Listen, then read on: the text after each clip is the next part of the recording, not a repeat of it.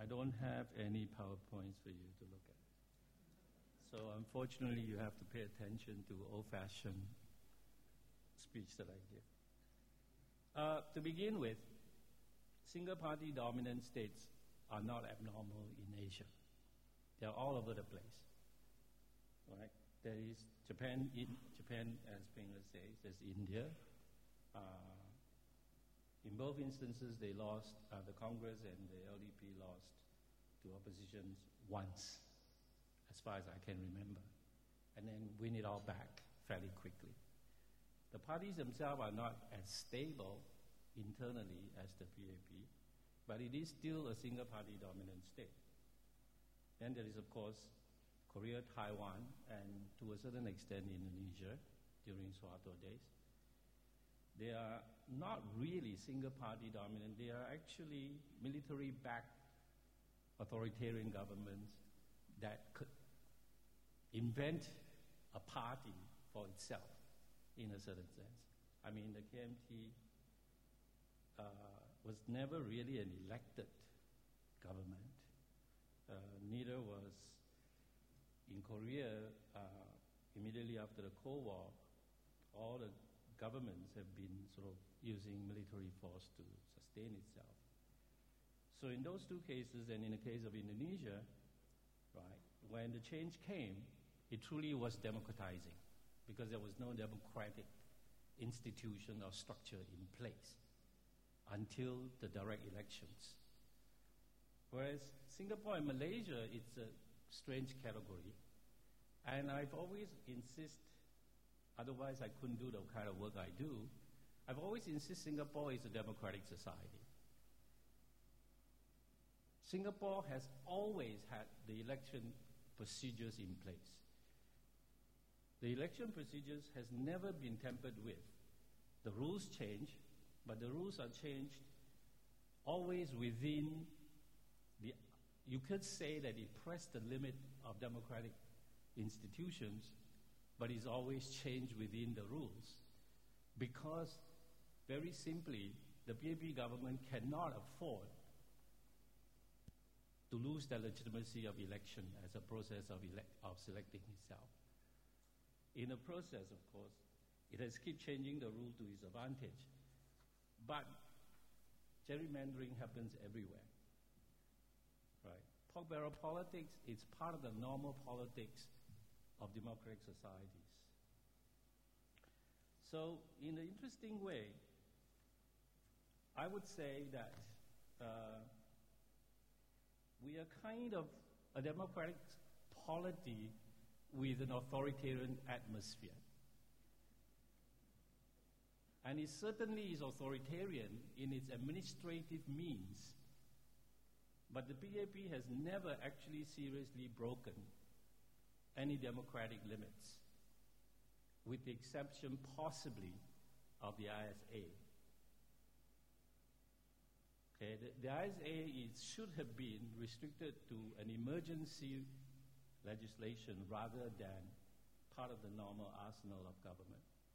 And if it had been restricted to just emergency regulation, it would also therefore be normalized. So to that extent, right,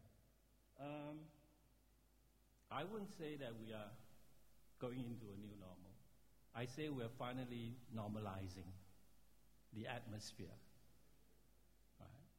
And in this normal, and part of the problem, of course, that if we've come to think of Singapore as a non-democratic polity is precisely because of the one-party dominant state of the PAP.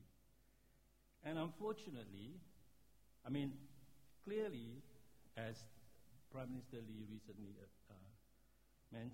recognized, that the one-party dominant state, the dominance of the PAP in Singapore, is a historical contingent phenomena that was progressively morphed into the only possible reality in the hands of the PAP itself. It had come into, it had in fact became the hegemonic political party after 1968, after the Barisan Socialists refused to contest the election. Ironically, even at the peak of its repression in the early 1960s, when after Operation Cold Storm, the Barisan still won 35% of the votes. It could have been the credible opposition. But once it decided not to do that, it became increasingly difficult after that for other parties to build up credibility. And part of it is because credibility of a candidate is also progressively defined by the PAP and taken in by the Singaporeans. What does credibility mean? You have to have advanced university education, you have to be economically, financially extremely successful,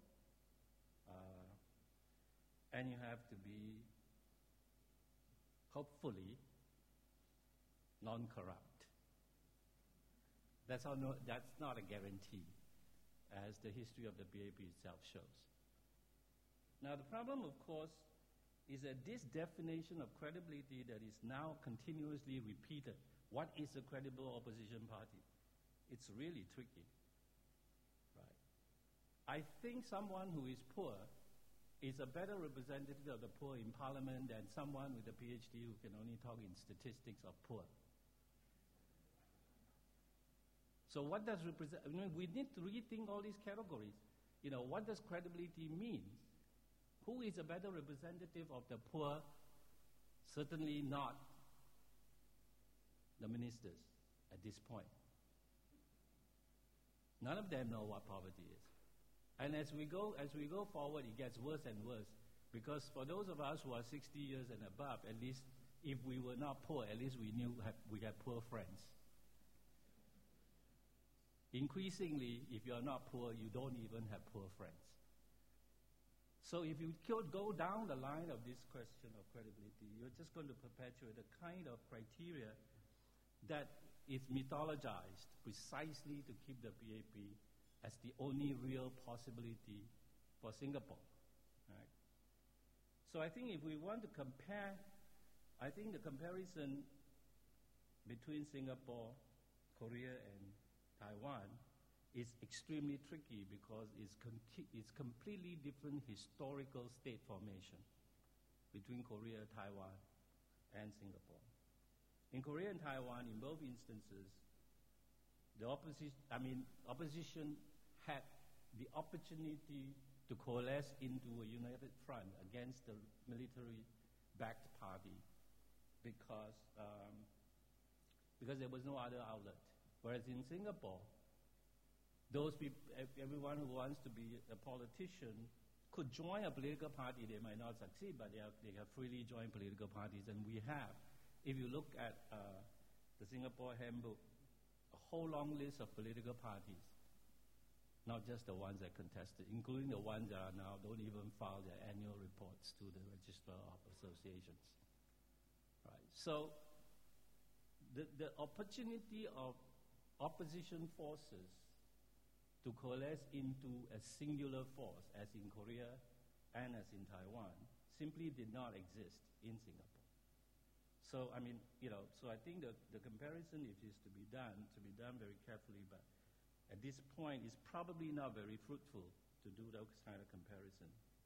So I would say that Singapore, we need to begin to rethink in order to normalize the polity, in order to normalize the democratic conditions that we have inherited and have, for historical reasons, been sidetracked for the last 50 years. And it's not really 50 years, probably since 1970 to about now. To probably not even now. You will say, if you consider the lost ensign as the normal practice, normal outcome of contest, it's a period of about 20 years. But the dominance is very important. The dominance is undoubtable, largely because of the economic record of the PAP government. No one would ever doubt that it has done a great job economically, right? And to some extent, just like the British colonies produce its own seeds of destruction, the PAP's success, economic success, is reaping its own criticism. It's not surprising that that is the better educated, higher income groups that are now the most liberal, the most believers of pluralism, the believers of alternative, right? And if you look at the question earlier asked about immigration, ironically, again, it is the higher income that's more concerned than the lower income, because so actually foreign talent is a more serious issue than foreign workers, right?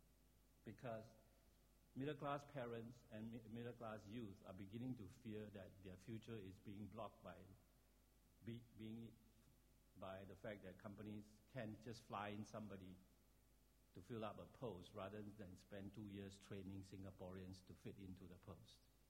So their future is being truncated by the policy. So I think, I would not say that we are dealing with a new normal. I would say that we are normalizing into what was always there and has been for a short period of time in a long durée of history sidetracked. Will this be the beginning of something? It's hard to say. Wait and see. I think there are 3 possibilities. One is the PAP could win it all back if it could radically modify itself, although I doubt it. Just look at newspaper today already. Lim Swee Say is warning about labor shortage. What does that mean? Yeah, if we have labor shortage, if we are willing to live with lower growth, labor shortage is not really all that much of a problem, right? Are we actually addicted to high growth all the time at all costs? There's some rethink, but I don't know how deep the rethink is. We could stagnate into the present level for a while. I mean, you keep losing one party, one GRC. One GRC really doesn't change the political scene all that much, right? There is actually a change in mentality. I think the political consciousness of Singaporean has changed, and fairly radically. And I've been saying this quite a while in some of my recent writings, that the liberalization of culture in Singapore is inevitable. Liberalization comes with education. Unless we're willing to keep our population under or uneducated, it will become always more and more liberal in thinking.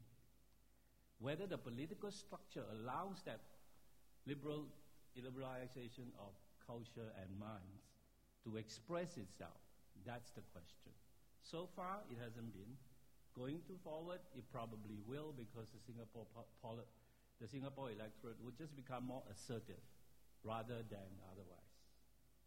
So I think that the future question is that the liberalizing of Singapore is not something that is avoidable, because the only competitive edge we have in the global economy is education. Right? So coming from NUS, it's a very privileged position, because this government has never seriously cut back on educational investment. In fact, if you look around, it's expanding education investment all the time, as every part of the developed world is shrinking its financial expenditure. So to the extent that that's the case, I would say that we will move towards more and more normal democratic political culture.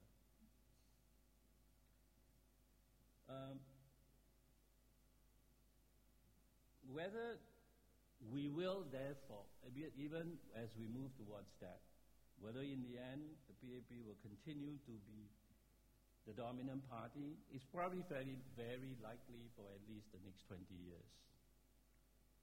Right? We might become more like India, more like an Indian Congress that is in politics, that is in power, but the political culture itself is much more democratic. And I would kind of think that would happen.